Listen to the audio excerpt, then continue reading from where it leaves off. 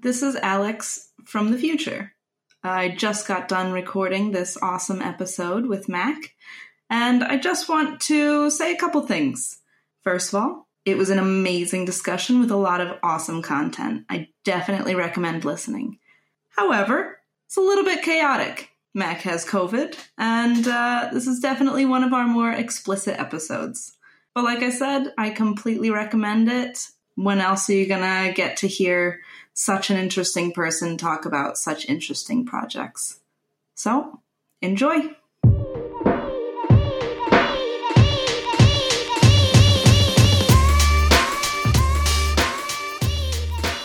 Welcome to the Venly Expert Talks, where we aim to inspire Web3 builders with great stories from great minds. I'm your host, Alexandra Ahrens, and I'd like to remind you that you can always reach out to us on Twitter, Discord, or LinkedIn with ideas for the podcast and questions for our guests. What happened? Sorry, okay. Welcome to episode 30 of the Venly Expert Talks. Today I am joined by Mac Flavell, the brain behind CryptoKitties and the Big Head Club, and also responsible for a portion of Dapper Labs.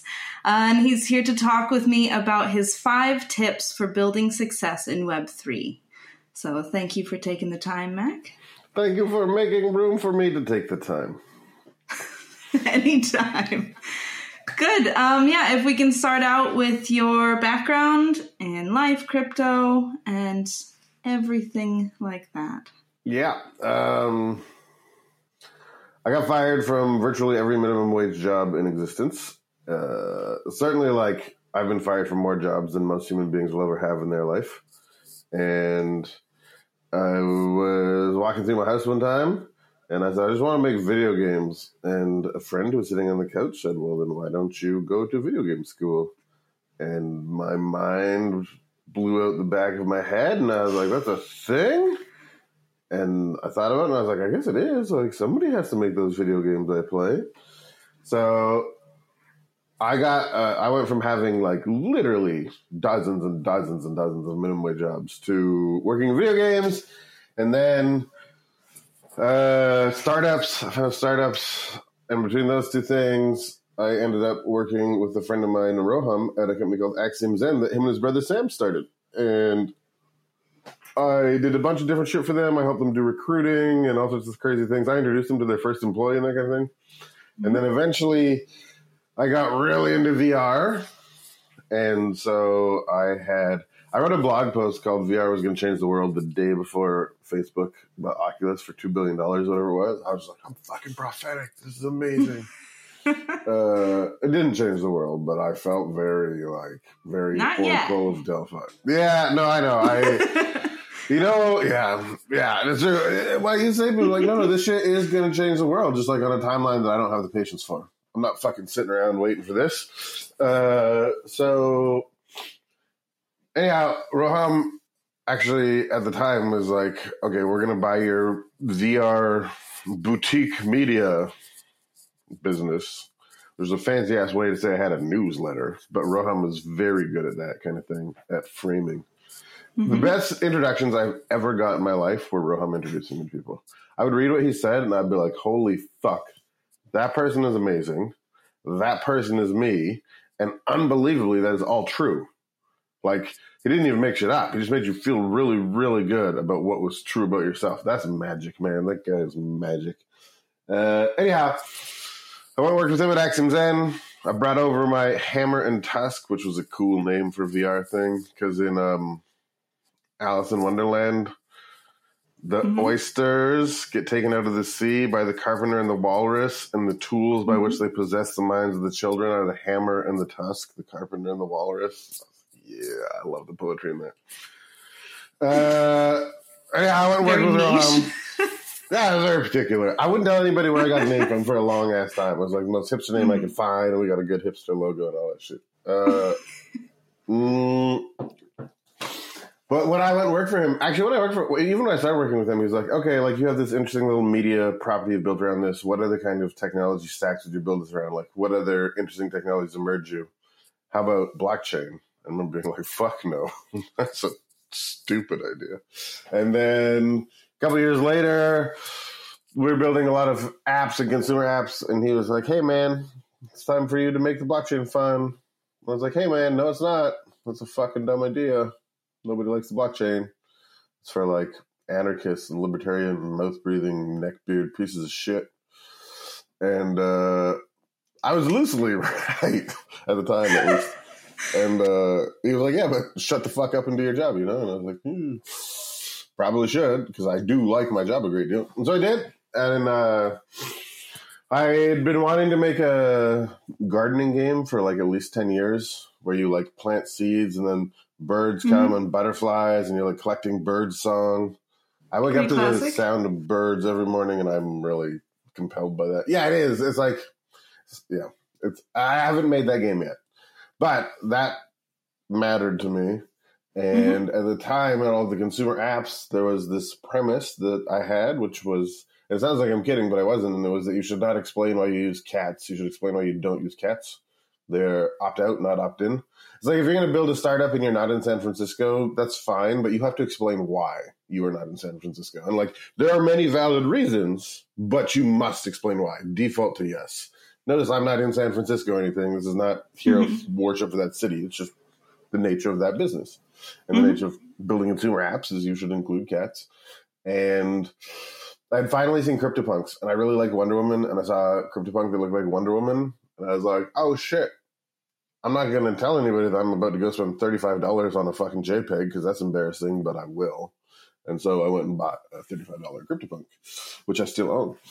Wow. And so anyhow, those three things, I went back to work and I was like, guys, we're going to make cats fuck to mine Bitcoin. That's like obviously what we have to do now. And the team were like, I have no idea what you're talking about at all. That doesn't actually make any sense. And Dieter, who's the CTO over there, he said no, but you know, if I/we wrote a new, I being Dieter, not me.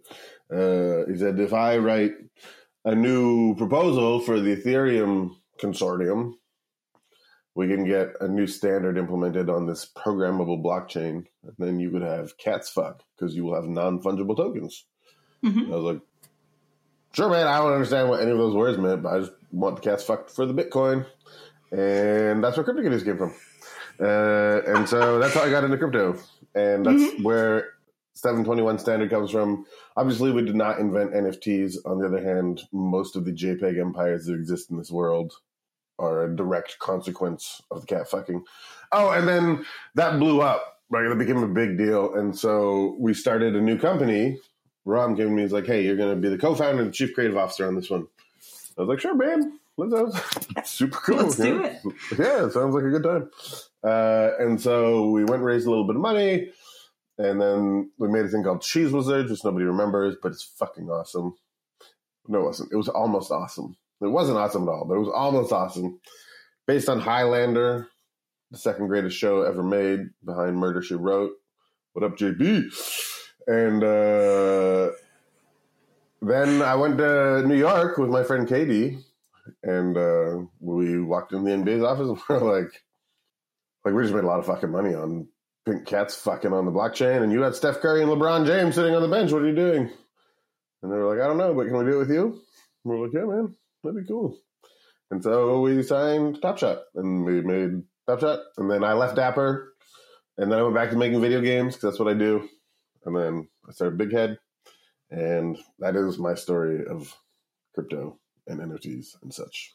Great, detailed, wonderful trail through that. Okay. And when did you start Big Head Club? That was definitely more recent. That was in like January of 2021. Okay. I called my boss, at the gaming company, and January 2021, like, you remember, this was 18 months ago. Everything was fucking crazy, like crazy. And my boss, a man who I like a great deal, is an asshole, but I quite like him. And when push comes to shove and things are hard, he's been there for me. I've known him for a long time. And he fucking hates crypto. And he hates crypto with the, like, fuck you money of an old white man. Where, like, he'll stop your mother's funeral to let you know how dumb crypto is if it happens to come up. He has a need to express that you're dumb for liking crypto. And in January of last year, he called me and he's like, "What the fuck is an NFT?" I was like, oh, okay. Okay. So I spent like 90 minutes talking about it. And when I'd started that job, like I said, I've known him for 10 years. I sold him my first company. And when I started that job, he was like, "I'm going to give you a job, but like, I know you and you can't just go chase the next shiny thing. I'm going to build part of this business around you. It's important you stick around." And I'm like, "Yeah, man, I just moved out to the country. I live in a swamp. I'm like Shrek. I have a beautiful wife. I have 2 fucking kids that make a lot of noise. I got a dog that looks like a fucking donkey. Like it looks like the little black donkey. And I just sit in the woods in the swamp cursing and farting and shit." And so I'm like, "No, I'm good. Like I'm Shrek and I'm going to ride this one out, man." And he's like, "Okay." So that was fine. But then 6 months later, I was having this call with him and I said, "I won't quit because I told you I won't. And like my word means something. That's just how I do my shit. But you could fire me and invest in my new business. That would be super cool." And he was like, "Shut the fuck up. Like you're an asshole. I told you not to quit and NFTs are stupid and crypto's stupid." Da, da, da. And then the next day I called him again. And by the time I was done, he was like, "You're a fucking piece of shit, but here's your first check. Go start this business." And I was like, "Yeah." That's where Big Head came from. And then I called John Howard, who's a very good friend of mine, and I've known for a long time. And I was like, I know some sort of interesting people, to be honest. Like from the CryptoKitties cycle, there's like some celebrity adjacent people I know and that kind of thing. And some of them were calling me and they were like, "Oh my God, make NFTs." And I called my friend John because I call him semi regularly. And I was like, "Yeah, I think I'm going to like try and change artist's life with like NFTs or something." He said, "Oh, that's what I'm going to spend the year doing too." I was like, "That's cool. My first one is going to be with like a Grammy Award winning rapper." He was like, "Oh shit, can I come fuck with you?" And I'm like, "Yeah, man, like let's fucking go." And then my sister-in-law, who I've been married to my wife for like 22 years or something. So my sister-in-law has been trying to fuck with my businesses for a long time. And as soon as she heard I was starting this one, she called me and she was like, "You're not fucking getting away from me on this one. Like, we're doing this together." And I was like, "Okay, let's go."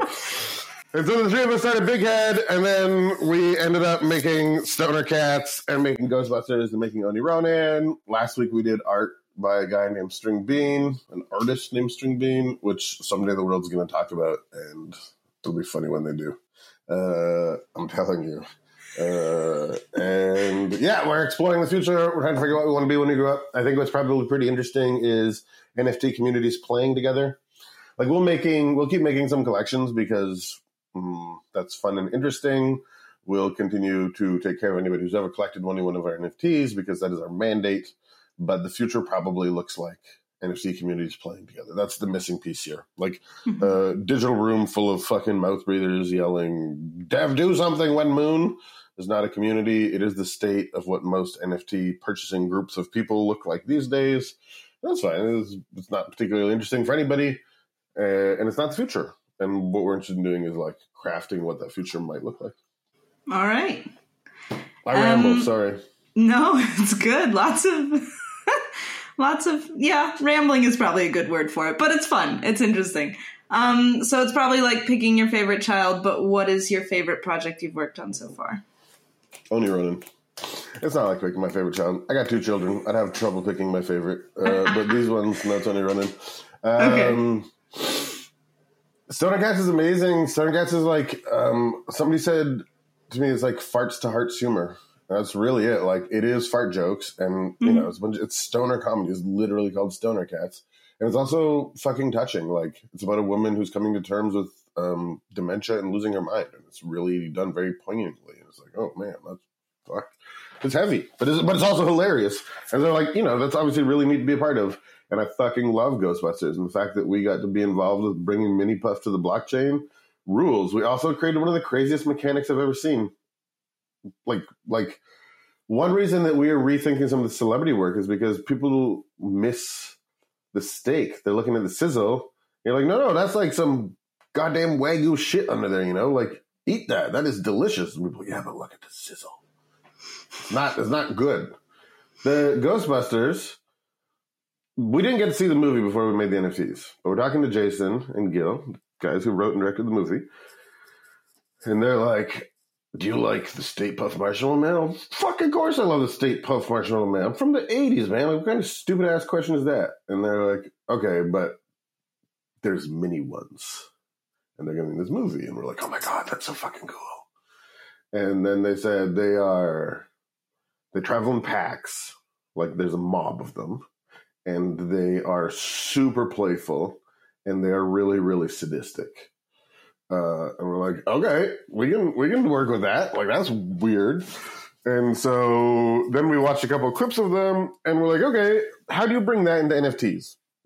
We're trying to push the industry forward, push the medium forward, like expand the possibilities of the technology.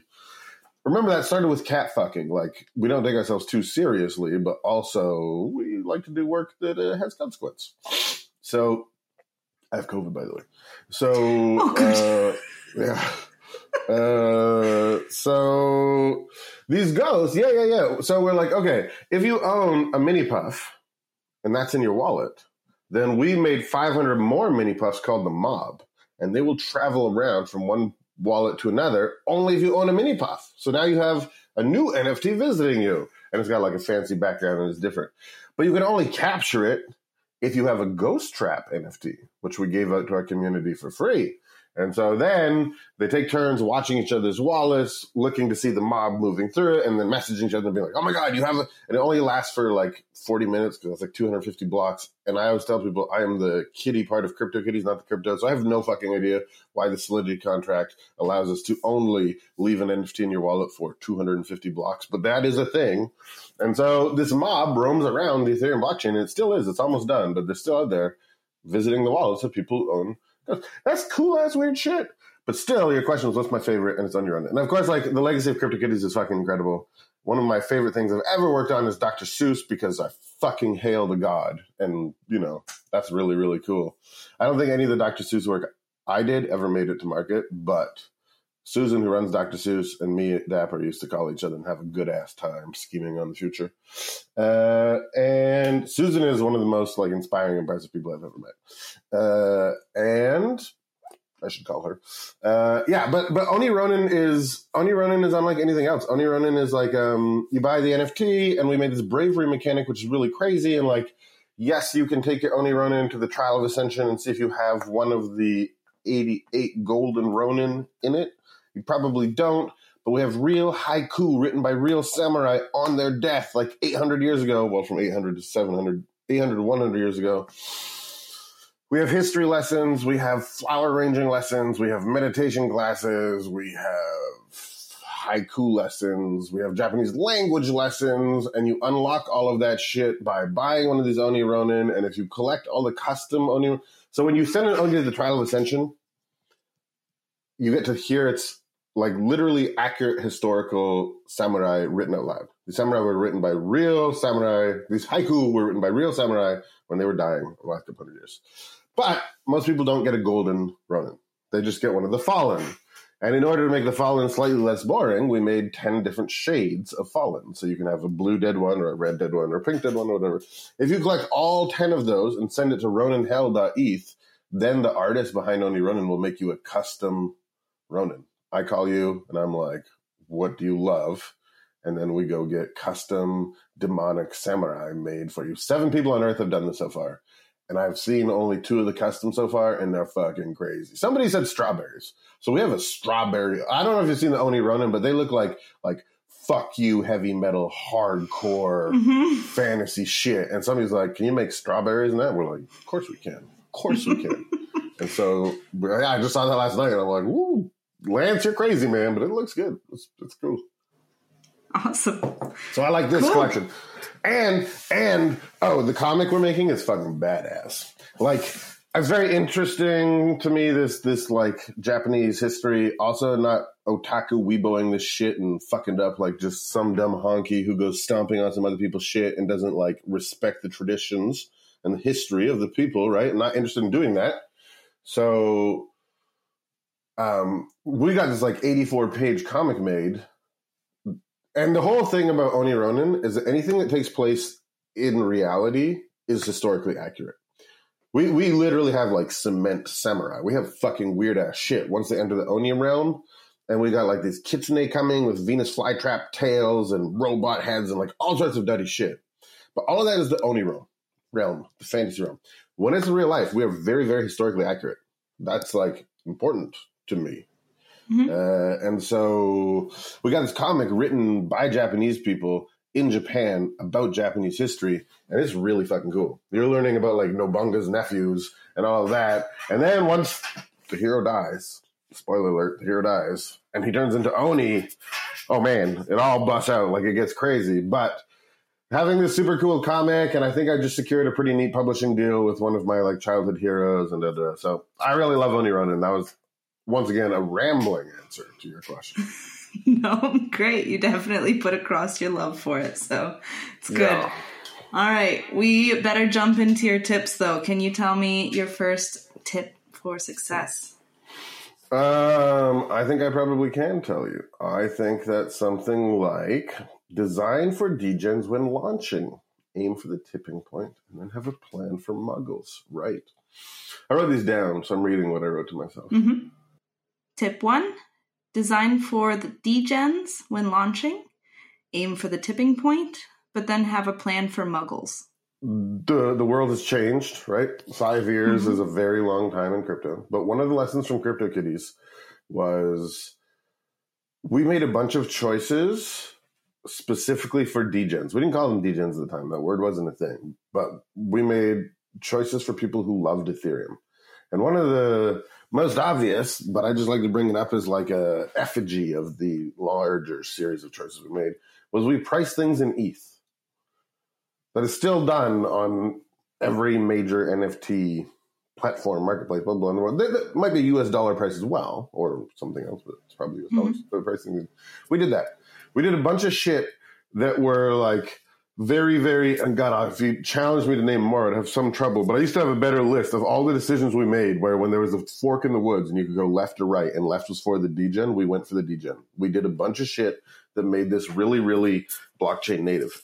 And the reason that worked out for us is because that enabled these maniacs with their piles of internet monopoly money to come spend it. So this plotting of a tipping point is like, we didn't do this on purpose. There's lots of things that we just stumbled through lucky. But I was here in this, I'm now at my parents' house. I live at my parents' house. I didn't live here at the time, but I was visiting them. And I was walking up the stairs at the end of the hall. And I got a text message that was like, you just sold a $30,000 cat.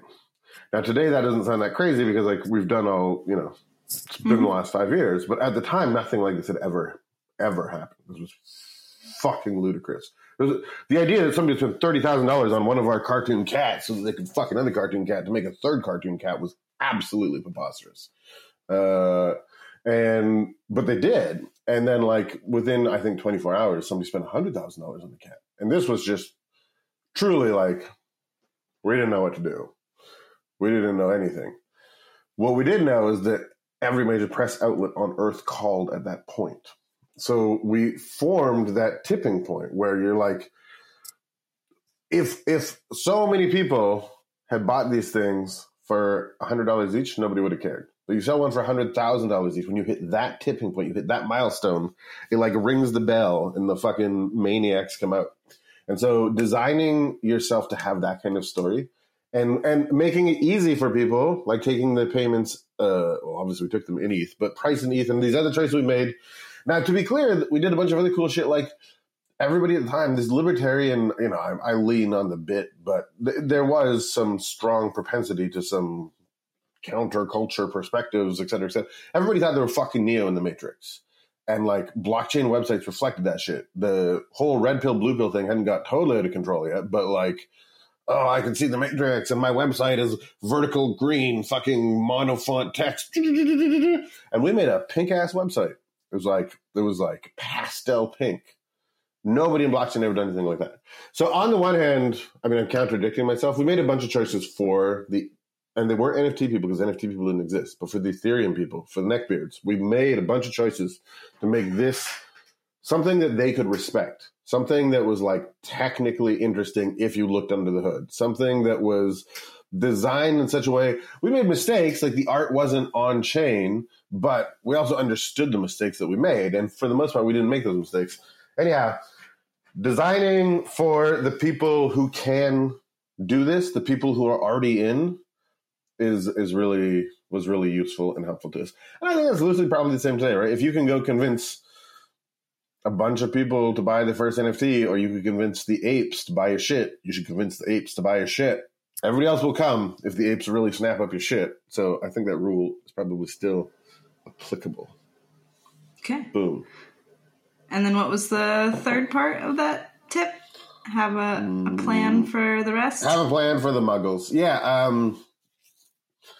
When they finally show up, what are you going to do about it? Muggles don't do magic. So muggles in this expression means like, right, the people who don't blockchain or whatever. Yeah, no, it's just that like getting those first people, getting the people who are degens, getting the people who are obsessed with your stuff. No, obsessed with the industry, who you want to be obsessed with your stuff. Getting them in is like getting to the roller coaster at the top of the first hill. But then once you let go, it's got to go somewhere. You got to have some plan for how all these normies are going to show up and like enjoy your shit. And we never did that with CryptoKitties. We didn't figure that out. And like, when was the last time you bought a CryptoKitty? That story sort of speaks for itself about not having that plan sorted out. I don't know if there ever was a plausible plan. Like, we could have long philosophical debates about what could have worked for making the muggles stick around for that. But the consequence, I mean, maybe the answer was we had Top Shot after that. That was our plan for the muggles. It's not a direct one-to-one translation because they had to switch chains, but that what I would say. I would say like design for the degens, but everybody knows that's not mainstream success. You ain't going to be the next Walt Disney if you have 6,000 people willing to spend $100,000 fucking dollars on your apes. That's not Disney-esque. And some of the blockchain people I talk to love to point out to me that there will never be another Walt Disney. And I like that. That's true. Mad Dog Jones is a big artist in this space. I said something with the next Da Vinci. And he was like, there's no fucking Da Vinci. He said, that was an elephant. Now we are bees. There are thousands of bees. That is the future of art. And I was like, oh, that's fucking cool. Yeah, and like everybody has an audience, right? I met this guy named Noah in LA, and I had a crazy time in LA. I went and met some people you've heard of, and the only one that anybody else gave a fuck about was this guy named Noah. And I was like, who the fuck is Noah? Like, I don't know who Noah is. He's young, he's pretty, that's all I got. Looked him up on the internet, he had 36 million fucking followers on TikTok. I that makes Ashton Kutcher look like an emerging star. That is some bonkers fucking numbers. That's crazy shit. But he's still not the Da Vinci of what he does. We now live in an era where there's so much signal that the noise to signal ratio means that even if you thought you were an elephant, like Da Vinci's shit was not seen by 36 million people in his lifetime. But there will never be another Da Vinci. There's no more elephants. There's only bees. Some of them are some big ass bees, but they're still bees. Okay. All right. Tip 2, aim for wild transparency. They will find out. Tell them when there's no gun pointed at your head. The recent lesson of this is Azuki, right? Azuki guy was trying to hide that he was involved in these earlier projects, which is too bad for him. It's too bad for those projects too. There's no point in hiding things in this space. Like you have a bunch of people with significant financial incentive in success poking around at your shit. It's going to come out. So with CryptoKitties, and I've never figured out the fish can't smell the water or whatever. I've never been able to figure out how much of my blockchain indoctrination is fact versus just from the school of Dieter. I was raised in the school of Dieter. That's where I learned all of this. So I don't know how much of my opinions are tainted by just the fact that he had a bad morning one time or something, or a good morning. But we took some shit really seriously. Like, you should not fuck with what is on chain. Once something is on chain, it's supposed to be there forever. And these idea that you would just like pull down your contract and update it, that felt like sacrilege to us. We left the option open because this is smart software design. You don't assume that you're smart enough to get it right the first time. So we wrote a contract essentially with a pause button. But we also put a string on that pause button. And we did pull it down. And then we paused it, pulled it down, fixed something, put it back up. And I think and hope we eventually pulled the string off the contract so that anybody who looked could be like, oh yeah, no, like this is true decentralization. They can't even change this anymore. But the first thing was art. We fucked up some art versus the metadata. And now I see collections do it all the time. Now collections are like semi-permanently changing their metadata, being like, oh, no, we spelt blue wrong. I would have fucking died if we had spelled blue wrong on CryptoKitties. By the time we made it like the last year, yeah, I mislabeled a trait in the metadata and I freaked out and I was having a fit. And I think I called Jordan from behind Doodles and I was like, what am I going to do? It's like, change it, man. I'm like, no, but Dieter told me like you can never change the metadata. This is a printing error. Oh my God. And Jordan was like, relax, dude. Change the metadata. It's going to cost you some gas. You're done. And that was really, really hard for me to accept. But in the beginning, we also tried to not, like the first time we fixed something on CryptoKitties, we tried not to tell anybody about it. And we got caught. Just fucking tell people about the shit you're going to do. You're going to fuck it up. And like, if the people that you've sold your NFT to cannot make room for the mistakes that you're going to make, you should sort that out very quickly. Get them out of your community and keep people in who understand the humanity of your own journey through all of this. Don't fucking lie to people. In NFTs, on blockchain, when there's a bunch of money involved, they care. They're going to find out. They're going to fuck you. Tip 3, you're not smart enough to get it all right. Design flexibility into your systems. And you'll hear me talk a lot about how, like, what I've learned from Dieter. Dieter and Roham and me, we're the co-founders of Dapper, and those two are brilliant. Those two are amazing for very different reasons. Both, like, punch way above their weight IQ-wise, or are way smarter than me. Neither one is as fun, though.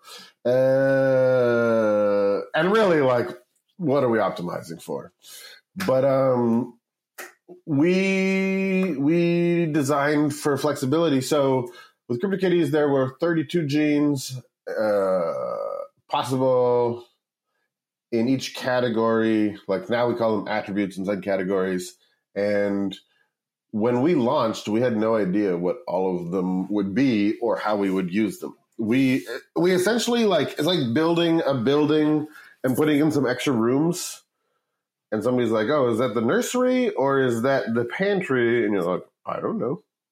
What I do know is we plan on being here for a long ass time and we ain't smart enough to have perfect clarity on the future. So I think it makes sense to build an extra room.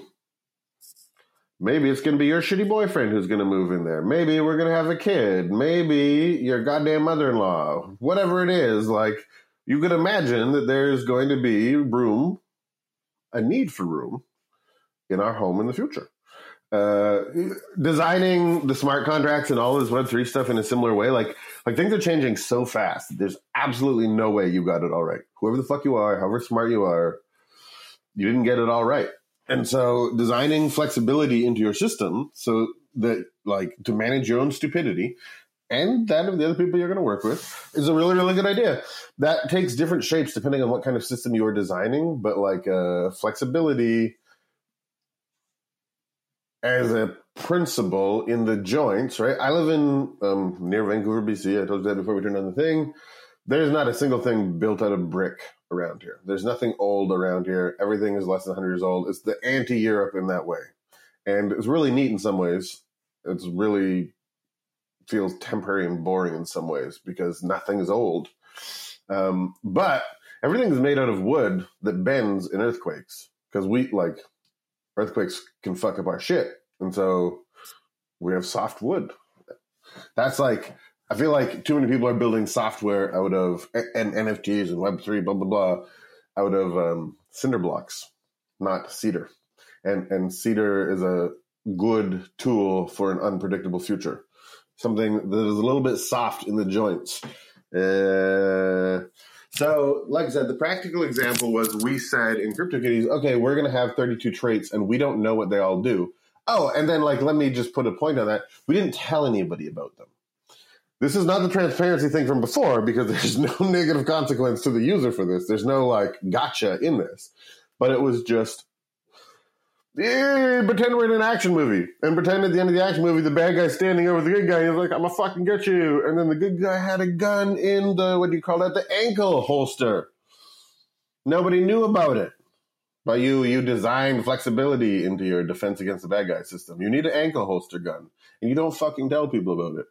And in the case of CryptoKitties, that was like extra slots in the gene arrangement. So that one, because like we just didn't have time to design everything before we started shipping things.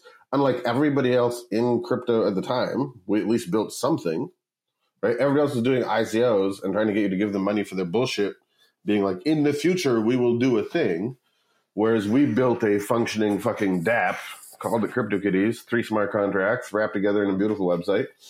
But like I said, we also had things where we're like, Yeah, another way to think of it is pressure release valves. How, if you are engineering a system by sort of any definition of any system will have pressure moving through the system. Typically, that's the point of a system, is having something like an energy move from one side to the other. And energy can form pressure.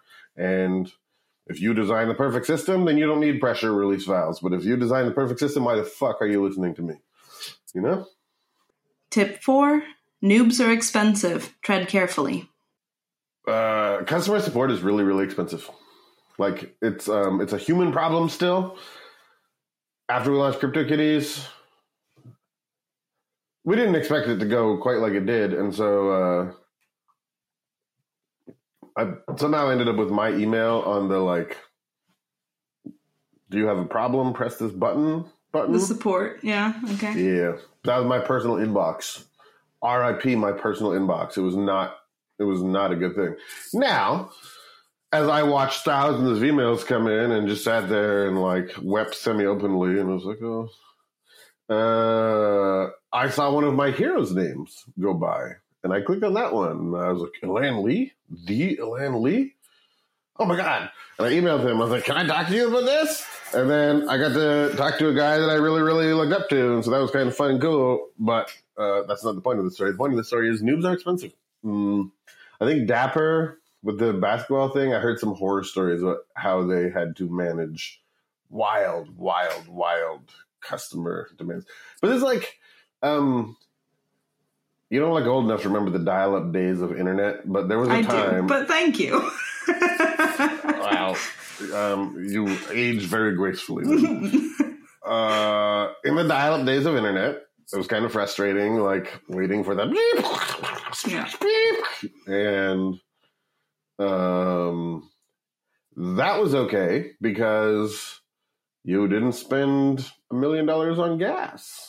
You just waited. And when you were done, it was so that you could go read like the Crow fan fiction or something.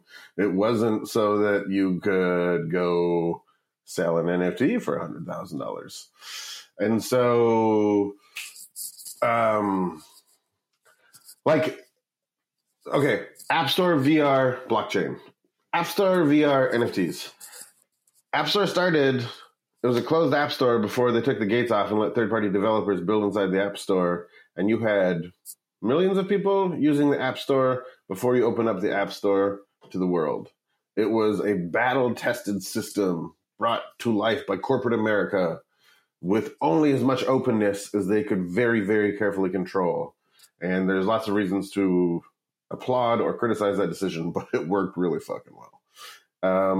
VR came out, and VR was crazy because people like me loved it, and a bunch of very, very well-funded VCs and corporations and other things were all like, oh my God, this is the future. This is fucking amazing.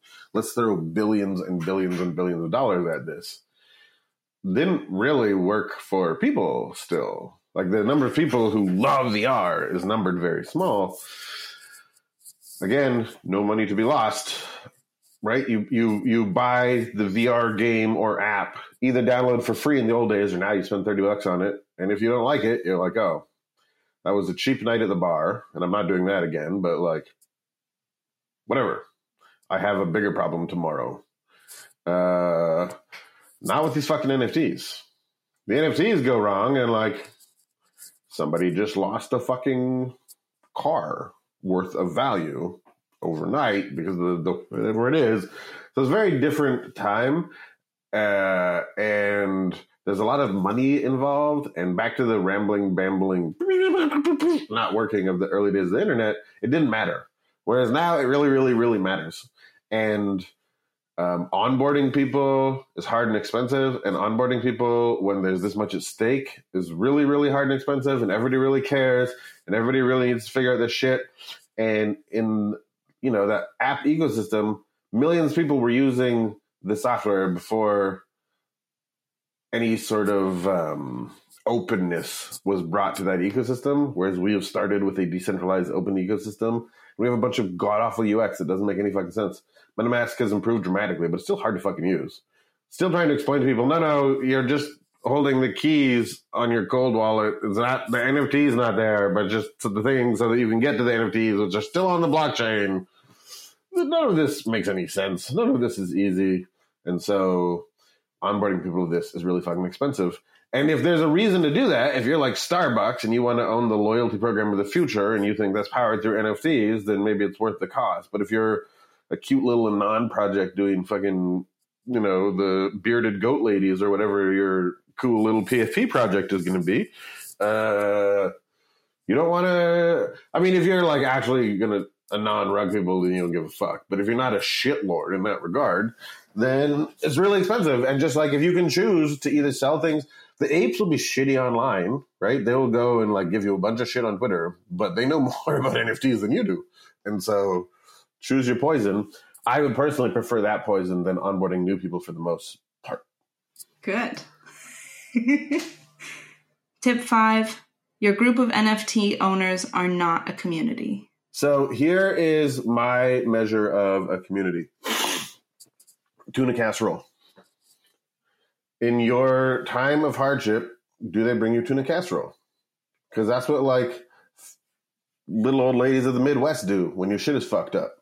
When your mom dies and you're like in, I don't know, a place in the Midwest and your neighbors hear that your mom died, they bring you enough food that there isn't room in your freezer, and you sure as fuck aren't going to be cooking for X period of time because the community rallied around you. That is what a community is. And people who all own the same NFT, over 90% because they thought the price would go up. That's what they're here for. Do you have a community of people that you collectively own stock with? No. If you have a financial advisor, you don't know who else your financial advisor is financial advising. You don't get together on Discord and be like, hey, how's Sharon doing? Man, her financial advising sure is top fucking par these days. Now, if you're not buying NFTs as financial instruments, then maybe this doesn't apply to you. But 90% of people buying NFTs are. To be clear, Big Head Club NFTs are not investments. Do not buy Big Head Club NFTs as investments. This is not an investment. I repeat, this is not an investment. Having cleared that up, for the rest of you buying NFTs as financial instruments, the thing that you do on Discord afterwards is not a community. While the price goes up, you are all very nice to each other. And while the price goes down, you ignore each other and or are shitty to each other. This is not a community. This is like, that's just a group of people with an aligned financial incentive planning on spending a short period of time together. And so I look forward to a world where we all recognize that. One of the things I've come to realize to be true in my life is when my words and my actions align, it creates minimal surface area for chaos. It is the path of least resistance. I can move through the raindrops. We are living in this world where we talk about community to describe this thing that is very much not a community. And it will be easier for all of us when we're like honest with ourselves about what we're doing here. And there are amazing communities in NFTs. having trouble naming too many of them. Big Ed Club is pretty fun, I'll be honest. But like these people go take yoga lessons with each other and do Japanese history lessons with each other and participate in a drawing contest together and do a bunch of weird ass shit that maybe happen in other communities as well. But yeah, I think people need to be realistic about what their community is, right? When it stopped being really, really, really easy to make a lot of money playing CryptoKitties, everybody stopped playing CryptoKitties. The people who didn't are now rich. The people who didn't and who stuck around are Jordan and are Jimmy and are Duck and are Cat Curious. And these are monsters of the modern NFT space. Have all done incredible things. But they've stuck through more than one winter. They stuck around when I didn't stick around. They stuck around and love this shit and are like about it. And those people, by the way, probably make up a pretty good community. When Jordan needs a thing, I don't know if him and Jimmy like each other, but when they need a thing, they can call upon each other because they've been through so much shit together. That is what a community has done. And when the going got tough, the tough did not get going. We're going like, okay, well, we're going to watch all of our bags dissolve to nothing. And we still ain't fucking going anywhere. And we'll still like hang out together on Discord. And now you brought yourself some digital ass tuna casserole. I was a little cyclical. So number 5 group of NFT owners and out of community is like a 50-50 thing. If I followed that, it's most of the time, if you're in it for the money, not a community, but it can be built. Yeah. Okay. Yeah. Cool. Just wanted to make sure I was on the same page. Yeah. Cool. That seems reasonable. Perfect. Yeah, really solid 5 tips. Which of those do you think was the hardest for you to learn?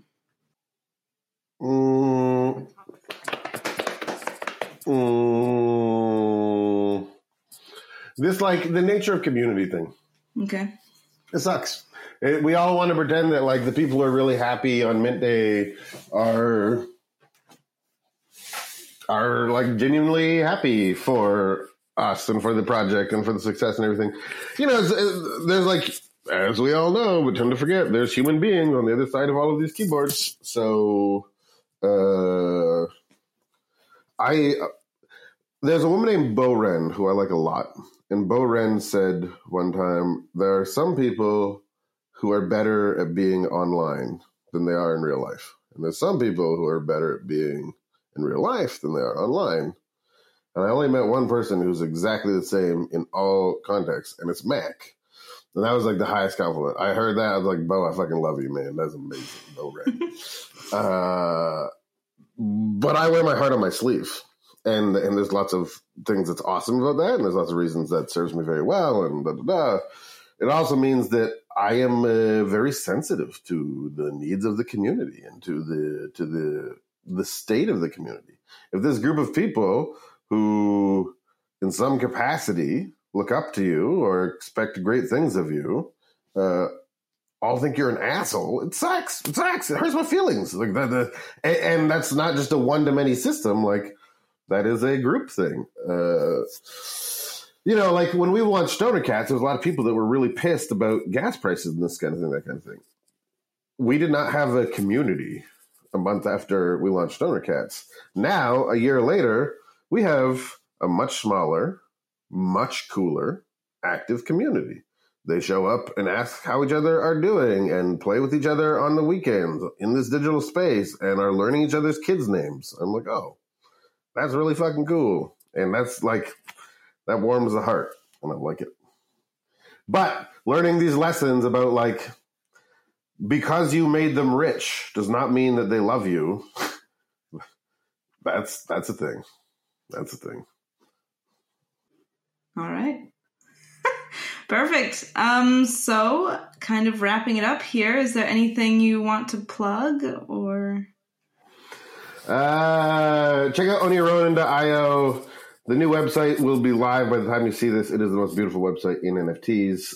The educational content unlocks is crazy, super fun. The comics coming, and they have the best art in NFTs in 2021. And I ain't seen anything in 2022 that beats it either. It's not for everybody. It's like It's not a doodle. I fucking love doodles. I own doodles. I bought doodles on day one. But Oni Rona is not doodles. But you should check it out. Maybe you will love it. And if you do, you should get one because it's been a pretty neat ride so far. Awesome. Perfect. And who should we have on Bentley Expert Talks next? I don't know. I have to think about it. All right. I always tell people to go talk to Jordan from Doodles, but like, yeah, you just talk to Jordan. But I'm trying to think of even better ones too. Okay, cool. We'll come back to you on that. Okay. Have Perfect. fun. All right. Don't hang up. I figured that was the thing. Thanks so much for your time. And it was a very interesting conversation. And yeah, I hope one day I get to meet you in person and feel this energy full. See you in Munich.